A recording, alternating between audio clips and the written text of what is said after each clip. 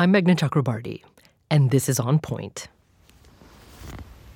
Hi, this is Ingrid Hedbor in South Hero, Vermont, on the shore of Lake Champlain. It's just about midnight. The moon is rising up through the trees, and there's still a few constellations. You can see stars. It's a really clear night. It's the first time in a few nights that it's really clear. The geese have just come back, so you can hear them here and there. But otherwise, it's really quiet. It's beautiful, serene. That was Ingrid Hedbor in South Hero, Vermont. And this is Casey Rodriguez in Pittsburgh, Pennsylvania. So I recently started a night shift job at a retail place, stacking shelves. It's about 3 a.m. I'm sitting in a strip mall parking lot, and it's cold. Air's nice and crisp, but sound travels pretty far. I hear the occasional passing truck or car on I-376. When it quiets down, I can hear the whirring of machines from the supermarket. Not much wildlife here. It is the middle of March. With the strip mall parking lot lights never turning off, it's kind of hard to ever get a glimpse of stars. They recently switched to new LED lights, which are more power efficient, but they really block out the stars, and it's a shame. I noticed it first when I would visit family that there's just so much else out there that I typically don't see. Be it at work or my apartment, it's just blocked for miles around that you can't see. I can actually tell the direction that the downtown area is because the sky is brighter on one horizon. Not entirely, because it's kind of bright all around. It's also noisy. Just before recording this, I got interrupted by a train passing by. I thought it was clear, and a garbage truck came barreling past. It's convenient living in the city, but you sacrifice a lot, I've learned. And here's Jenny Ward in Greenville, Maine.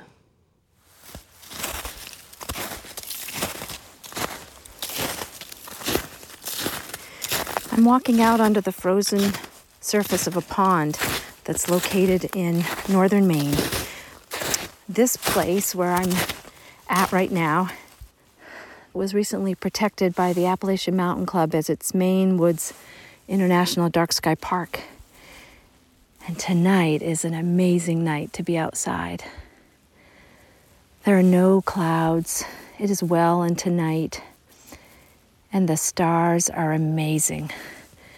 I look around me and they start on one side of me and they go to the other, and front and back. It's like I'm not under them. It's like I'm in them. The stars are literally dripping from the sky, and they are so dense. Some of the familiar constellations and stars that are familiar to me, I'm having trouble picking out because all of the stars are so bright.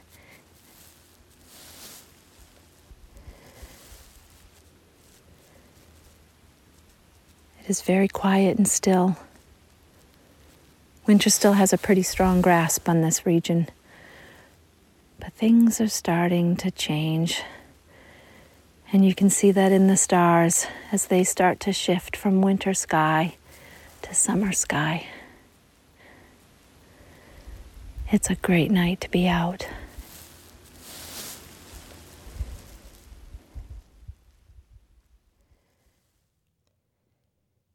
Johan Eklöf joins us now, and he's in Ulricehamn, Sweden. And Johan, what is nighttime like where you are? It depends on the year. As living in Scandinavia, we have these very long nights during the winter, but not as long as in summer.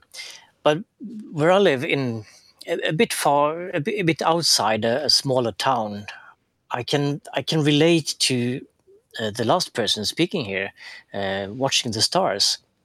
It's not as good as that, but still I can see the Milky Way, and I can just stand outside in my garden sometimes and just feeling a bit small and insignificant under this sky that just goes on. Well, you research bats, and I believe you're a professor at Stockholm University as well. And you've written this new book, which has really captivated my mind. It's called The Darkness Manifesto on Light Pollution, Night Ecology, and the Ancient Rhythms that Sustain Life. So, Johan, why does darkness need a manifesto now? Well, first, I'm very often mixed up with this guy in Stockholm, which he has the same name as me, but he's a marine biologist. Oh, okay. I'm a bat zoologist from Gothenburg, so Okay. I did my research in Gothenburg. Just to clarify that. He emailed me the other day and said, "Well, everybody calls me." But about the book, I've been doing research on bats for 25 years and being out a lot during the evenings. And a few years ago, we realized that the bats often live in churches, at least here in Sweden. And in the 90s, all the churches started to use floodlights we have some hundreds or even 1,000-year-old church buildings. And of course, the municipality want to show off these buildings, and so they put floodlights on them. And we started to investigate what happens to the bats, and it turned out they either move or they just starve to death. So in 30 years' time, half of the bats living in churches is actually gone. And when realizing that, I thought that, well, this is not just about bats. It's not about killing bats. It's about killing the night, and that must mean something to animals, to plants, and even to ourselves. So that's when I started to write a book about darkness. Yeah. So the bats in the Swedish churches, it's not that they moved somewhere else. It's just their overall populations did drop precipitously. Is that what you're saying? Yes. We don't know for sure that they just didn't move anywhere else, but there are similar studies in England suggesting that these bats actually stay put as long as they can, and as the night gets shorter and shorter, they eventually starve to death. Huh. And it didn't have to do, every time we talk about bats, I always think about white nose disease, right? Did that play a role here, or was the light the main issue? The light is the issue. Okay. The white nose syndrome is a huge thing in America, but in Europe, it's not the same problem. Perhaps it comes from here, so the bats are immune in Europe. Okay. So we'll talk more about animals and how keenly they rely on darkness. But I did want to hear from you a little bit, Johan, about humans and what you think we humans lose out on as our world becomes ever more illuminated. Do we miss out on something? We do. As we heard from the voices in the beginning here, it was like very slow speaking, whispering voices trying to experience the night. And well, in one case, there was a lot of stars, but in another case, he was complaining about the LED light just blocking everything. And there is something about the night sky that we perhaps we don't realize that we miss it every day, but if we think about it, we want to see these stars. There's so many. They're just 1/5 of the population can actually see the Milky Way nowadays, and somehow this connects us to history and to our forefathers seeing the same stars and things like that. But that is, of course, very hard to measure. It's just a feeling of missing out. But there are so many other things with the darkness that we actually need. Yes, and so, but I didn't realize that only 1/5 of human beings on Earth right now are able to see the Milky Way. Is that what you said? Yeah, at least in America and in Europe. Oh, okay. In the United States and Europe as well. Okay, and so people may live their entire lives not having seen the night sky as it is without interference from human-created illumination. Yeah, there is this story about when the electric light went out in Los Angeles a few years ago, that the people started to call the police because there were some weird lights in the sky, which turned out to be the Milky Way. I didn't think that was really true. It was a bit exaggerated.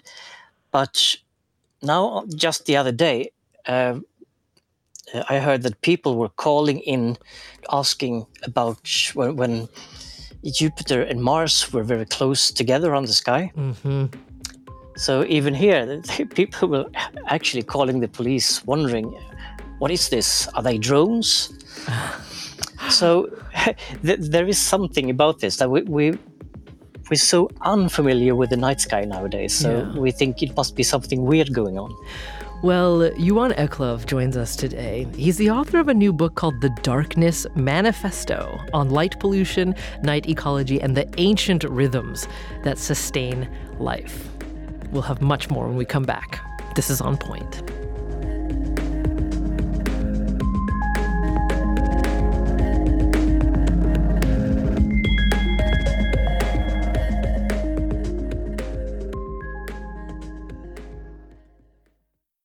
Support for the On Point podcast comes from Indeed. We're driven by the search for better, but when it comes to hiring, the best way to search for a candidate isn't to search at all. Don't search, match with Indeed. Ditch the busy work and use Indeed for scheduling, screening, and messaging so you can connect with candidates faster.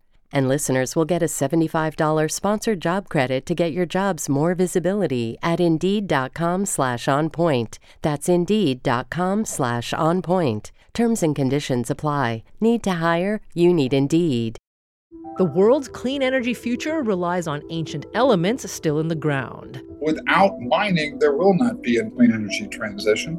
But pulling them out of the ground comes at an environmental and human cost. Mining is intrusive, but the results are the building blocks for products that we use every single day. I'm Meghna Chakrabarti. Join me for Elements of Energy, Mining for a Green Future. 5 consecutive episodes right here, so make sure you're following this podcast.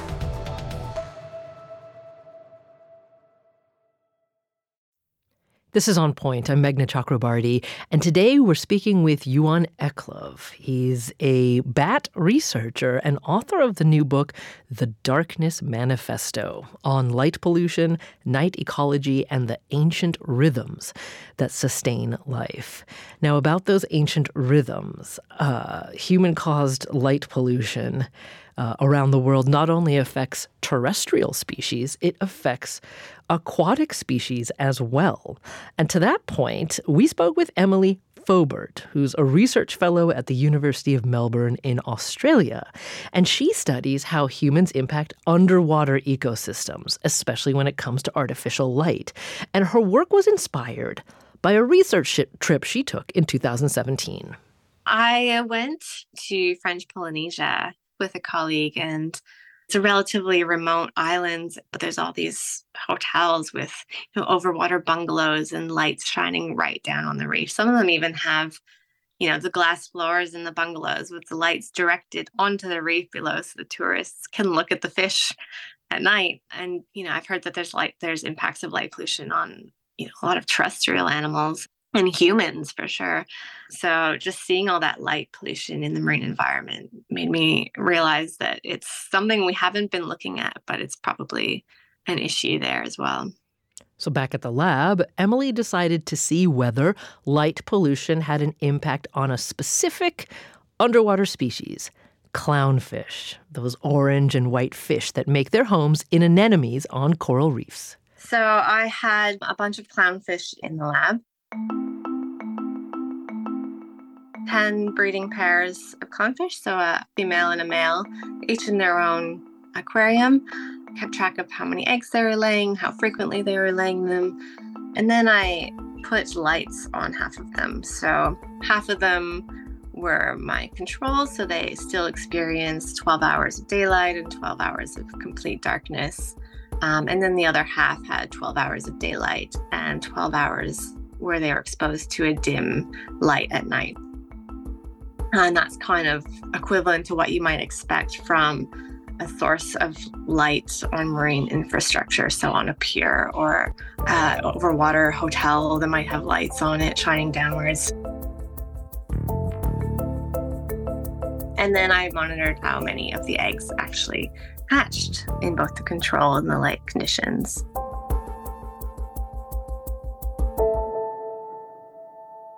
So what I found is when the fish had 12 hours of daylight and 12 hours of darkness at night, we had about 80% hatch success. So 80% of the eggs hatched.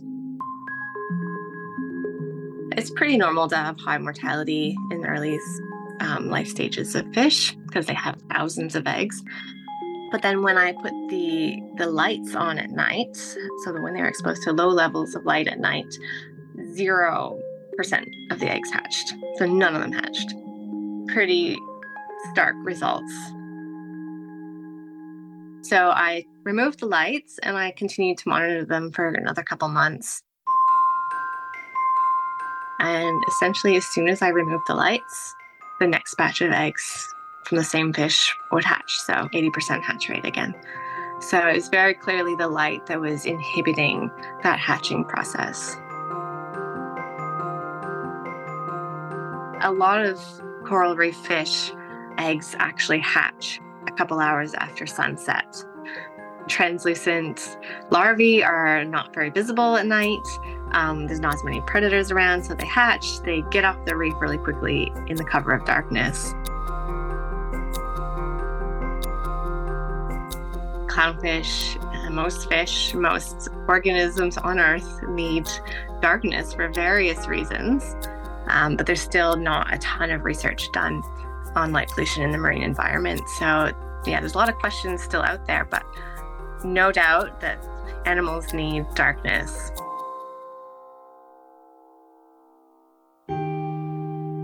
Whenever anyone asks me what I do and I mention, light pollution, fish, and they're just like, what? Light pollution underwater? Really? Like, people don't get that light travels through water still, and everything that we do on land, on the coast, that's impacting everything underwater.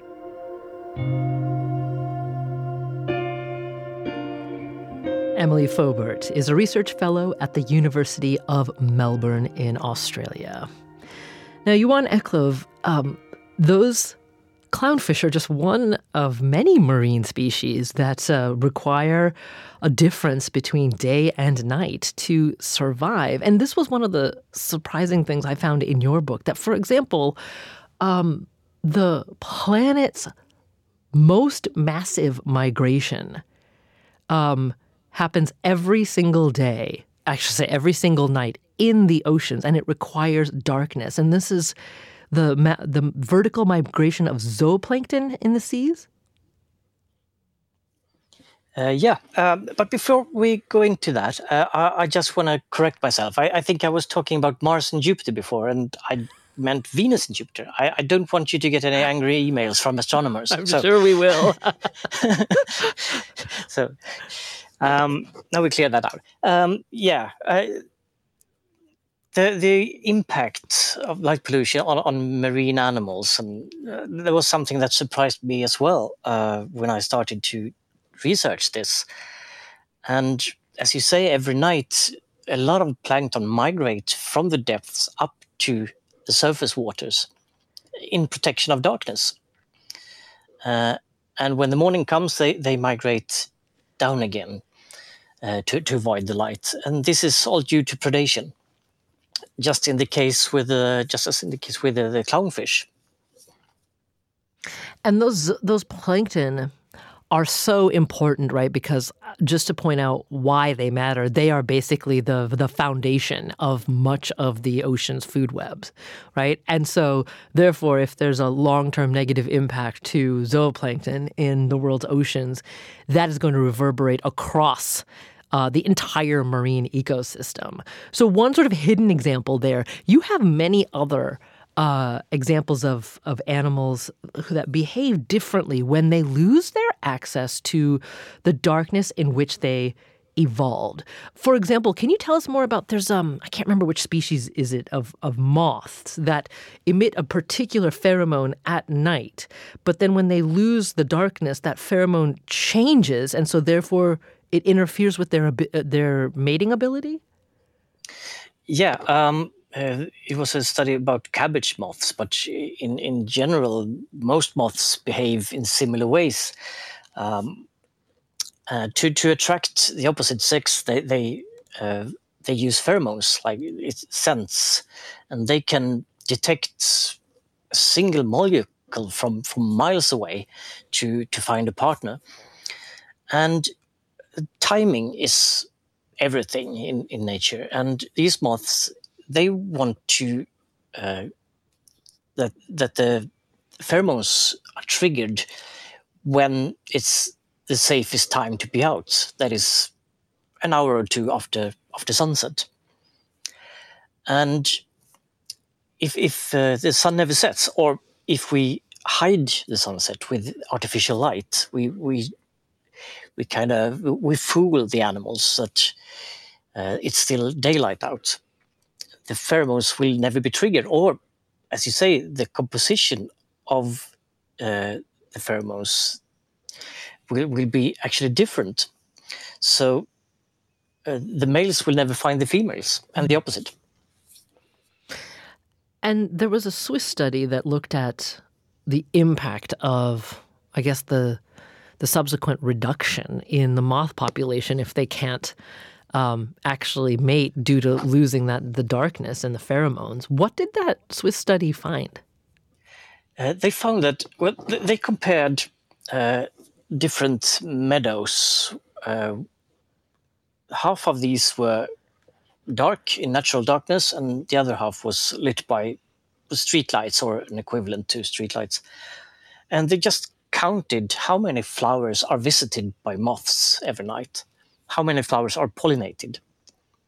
And it turned out that on the meadows lit by streetlight, it was 60% fewer flowers that were pollinated. So the pollination frequency dropped by 60% just due to the lighting. So how common is this reduction in population, or even just sort of species-level confusion amongst animals that have evolved in the darkness when human beings around them turn on the lights at night? This is probably very common. We haven't studied this enough yet. I mean, nobody ever talked about light pollution a few years ago.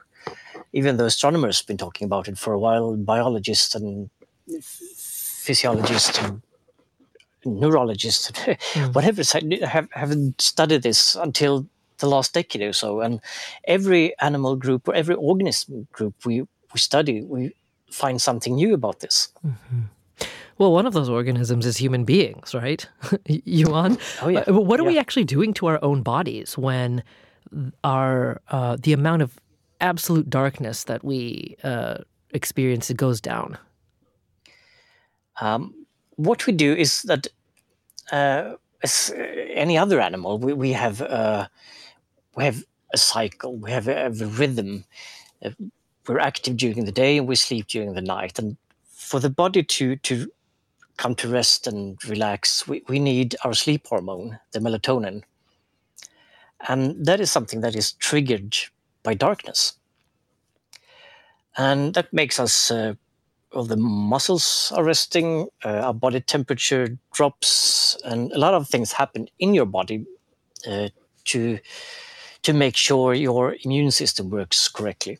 And if we have the lights on for too long, or if it never gets dark, this melatonin never really isn't triggered properly. So first of all, we have a hard time to sleep. But this hormone system also triggers other hormone systems, for example, making us hungry in the middle of the night, which we're not supposed to. And there are all sorts of things happening, which, well, we have been starting to see a link between different diseases and artificial light, actually. One of them being obesity, right? Because it seems like there is a pretty strong link between not having uninterrupted sleep and obesity. Yeah, and even diabetes, which is also a connection to this. And what about just, I think, one of the most obvious differences between animals that dwell in the day versus those that dwell in the night is just vision. I don't necessarily think human beings were ever really evolved to be brilliant in terms of seeing things at night. But have we begun to change our capacity for night vision, especially in the cities where, I mean, you can literally go 24 hours and never experience darkness? Yeah, well, you actually need half an hour or even more to fully use your night vision.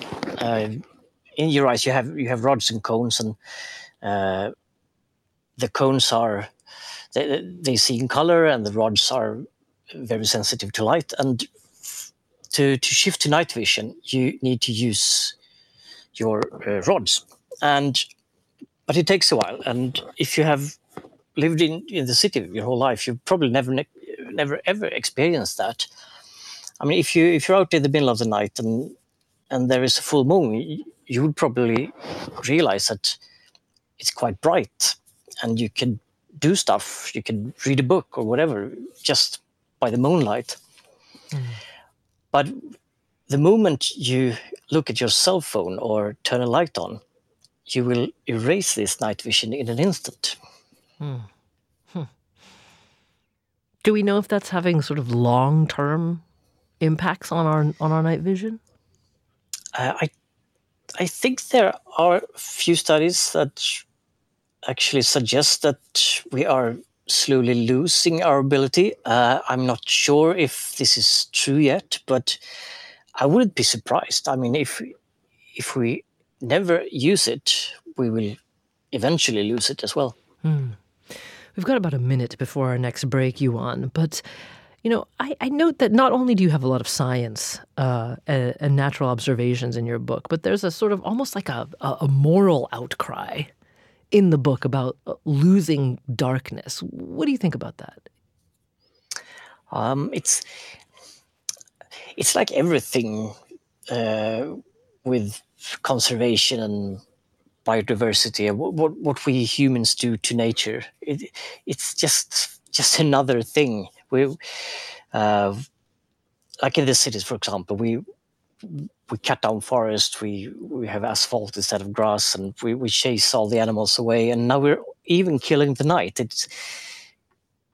We can't go any further than that. Well, we're going to talk more about what we all lose when we lose the darkness, and we'll do so after the break. But I want to use some of the thoughts and experiences of our listeners to take us to that break, because we received so many responses, Johan, when we said we were going to be doing this show with you. So let's hear from a few more people who took out their phones at night and described to us what they see where they live. Here's Allison Ritrovado in Lyme, Connecticut, Susie Rymansider in Steuben, Maine, and Alice Kerber in Cassopolis, Michigan. Right now there's a great horned owl calling on the other side of the lake. And the night sky is so bright. I see Orion's belt, the Seven Sisters, the Big Dipper. And the air is slightly scented with a fire that someone must have nearby. In the springtime, we have lots of peepers that are really loud, and we can hear whippoorwills. Sometimes I hear owls and coyotes or dogs, neighboring dogs bark. Outside on my tiny deck after dark, what do I smell? Because of the snow, it smells like rain. Some nights I hear coyotes, and just this year, the hoot of an owl's mating call. Soon I'll hear peepers. I love the sound of peepers.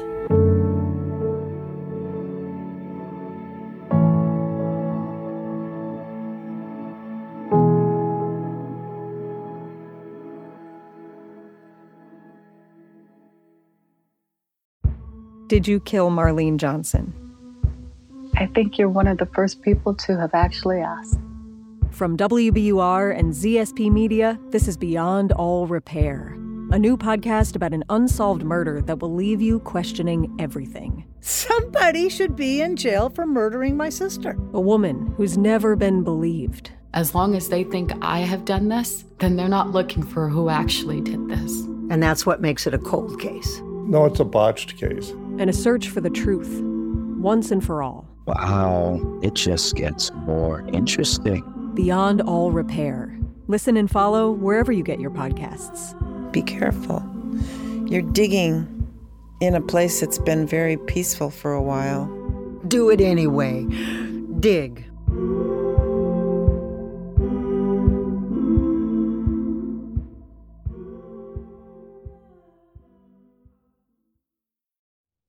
This is On Point. I'm Meghna Chakrabarti, and today Johan Eklöf joins us. He's author of a book called The Darkness Manifesto on light pollution, night ecology, and the ancient rhythms that sustain life. And Johan, we also heard from a gentleman named Jeff Goins, who's been leading astronomy programs in the southwestern United States for some 30 years. So obviously, as you said earlier, the astronomers have long been attuned to the negative impacts of light pollution. He now works in New Mexico at Capulin Volcano National Monument, which was named a dark sky park by the International Dark Sky Association several years ago.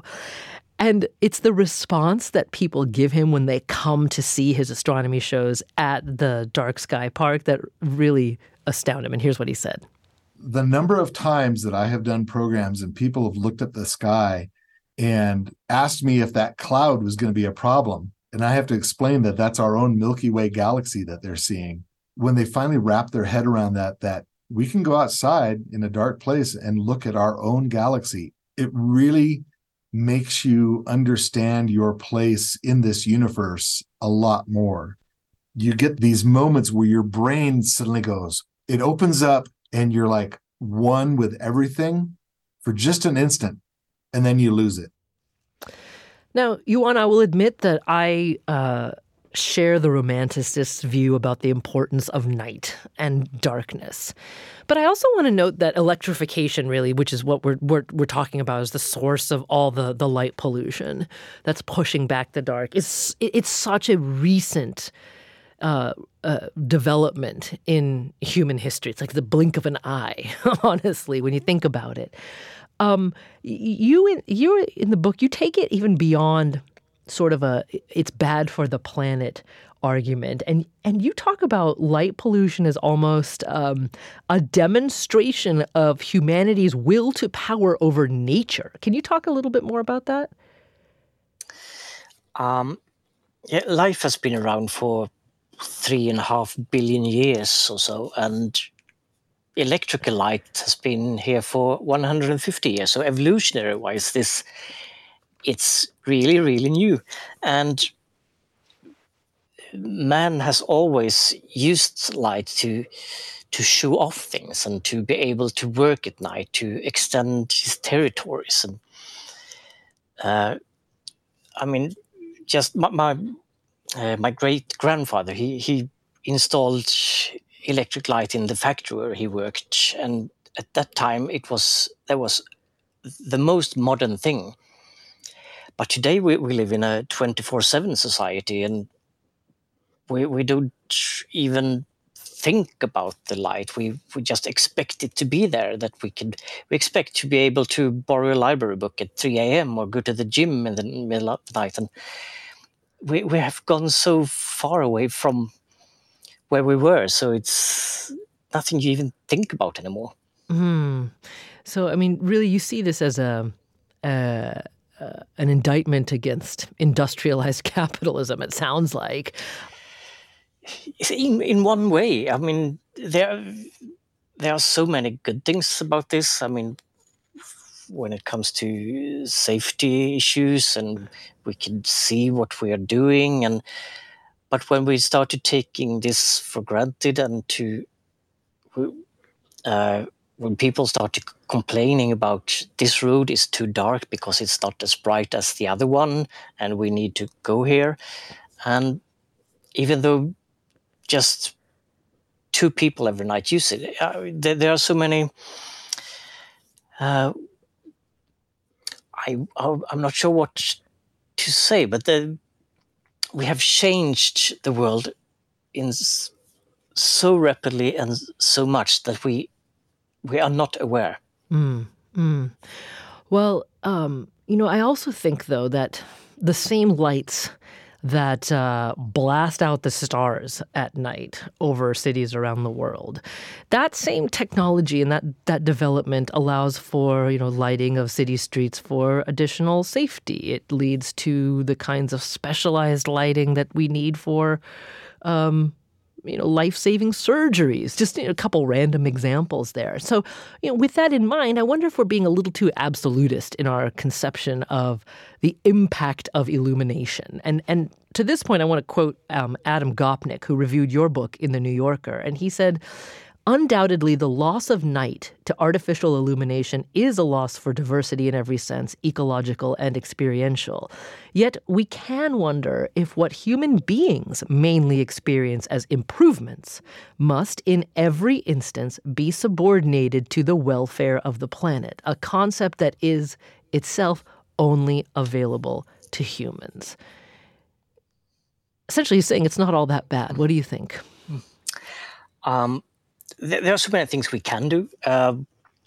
If we choose to turn off the lights when we don't need them. For example, if you're in your garden having a barbecue, whatever, in the evening, and when you go inside and watch TV instead, you can just turn off the lights in your garden, and then you would still have night outside. If you have a bicycle path through a park and the lights are just turned on the moment someone actually uses it, and then we turn off the lights again using timers or motion sensors or something like that, we would still have night, and at the same time we would benefit from the lights as we intended to. So there are so many things that we can do. We just use the technology that we have. Well, we talked to someone who is, in fact, doing some of those things that you just talked about, Johan. This is Keith Kruger. He lives in northern Pinal County in Arizona. And his neighborhood does not have streetlights, which is one of the reasons why he moved there about 20 years ago. When the moon's out, you really see the moon without having to deal with looking at lights. And, of course, you can see the stars much better at night. You do have to pay attention where you're putting your foot because you don't want to step on a rattlesnake. Sometimes javelina go by our house in the back here. You can hear them and smell them. They have kind of a pungent smell. They come by at night. They're pretty cute. They look like pigs. They're kind of probably more primitive than pigs. So that's part of what he sees because there are no streetlights in his neighborhood. But nevertheless, Keith has noticed changes in the night sky. Tonight, it's actually pretty cloudy. It's high, thin clouds. You can still see some stars shining through the clouds, but the clouds are very lit up from Phoenix and Apache Junction and also Florence to the south. When we first moved here, it would be darker on a cloudy night than on a clear night because the clouds were obstructing the stars. And Keith told us that these days it's actually brighter on those cloudy nights because of the reflected light. I have been participating in the Globe at Night project over the last 10 or 15 years and measuring the sky brightness here and noting the lowest magnitude star you can see, which I would say you used to be able to quite easily see down to 6 magnitude here. It's probably looking at 4.5, 5 now, so it's definitely fewer stars than we used to see, but still pretty good here compared to most places people live. So that's Keith Kruger again in Arizona. Now, Johan, can you tell us a little bit more about some of the coordinated efforts going around in different places in the world where people are trying to reduce light pollution? Because as you note in the book, of all the forms of human pollution, it seems that light pollution may be one of the easiest ones to actually solve. Yeah. I mean, of course, we could just switch the button and turn off the lights, but that is something we will not do. But there are so many other things, like I said before, using timers and motion sensors, and we could direct the light, and we can shield the light off so it's not spreading as much, and things like that. And one of the groups that perhaps it surprised me a bit that light designers really liked my book. I thought they would be the enemy, but it was rather the opposite. Because they don't, as they say themselves, they don't design light, they design an experience. They design a way for us to see things and experience things, and they play around with both light and darkness. So in the light designer world, there are nowadays so many people working with these questions. And on top of that, we have all the dark sky movement with all the dark sky parks, which there are more and more every year. Mm-hmm. A lot in the US, but it's starting to become a bigger thing even in Europe. Not in Sweden, though, but perhaps that will come as well. But they are starting to... It happens a lot in different areas. A lot of municipalities also, they ask for not just a light-designed city, but also a dark-designed city to keep parks dark for the animals. And that doesn't have to mean that we're less safe. We just use better lighting. Mm-hmm. Mm-hmm. Well, to that point... we spoke with Zach Thompson. He is with the International Dark Sky Association, or IDA. He's one of their advocates in Lincoln, Nebraska. And since he started his darkness advocacy work, he's done some of the things that you talked about, Johan. He's swapped out his outdoor light fixtures. And now they're, instead of being on all the time, they are motion activated. And also importantly, they're pointed downward. And it's very helpful because it's where my points of entry are, which is where the light really needs to be anyway. So if something triggers it, which is most of the time the wind, your attention is drawn to where that light is.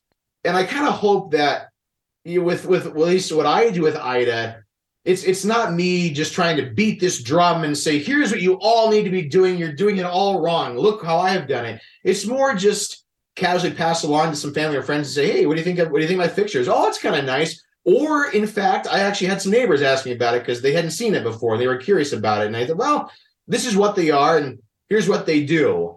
So again, that's Zach Thompson with the International Dark Sky Association. He's in Lincoln, Nebraska. Now, you heard a few minutes earlier from Jeff Goins, who works at the Capullin Volcano National Monument in New Mexico. Again, that has been named a Gold Tier Dark Sky Park in 2016. And Jeff told us about how quickly things can change when you let the darkness back in. When I first moved here, got this job, I lived in the park for 4 months, and I walked outside one night and was looking up at the night sky because it was just incredibly dark that night. Great air, just sharp, crisp stars everywhere. And I walked into a tree. I just could not see it.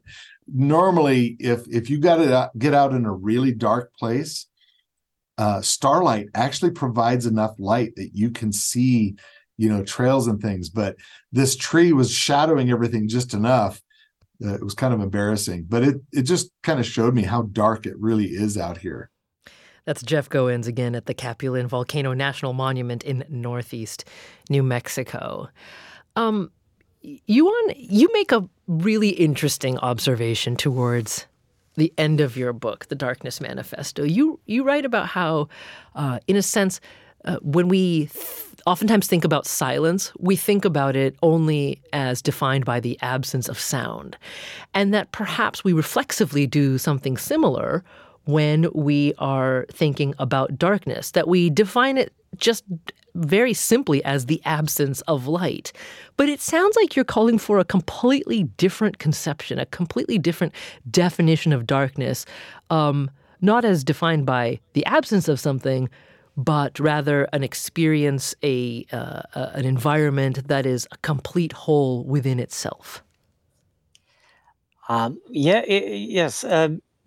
It would be interesting to look at it from the other way. It's I don't have the definition because, well, it's there already. It's the absence of light.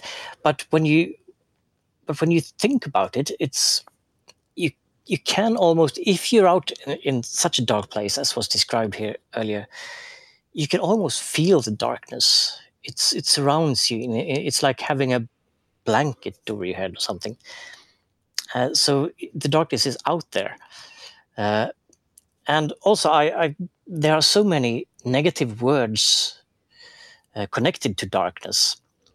So it's hard to say something positive about it. We have the light is always the good side and darkness is always the bad side.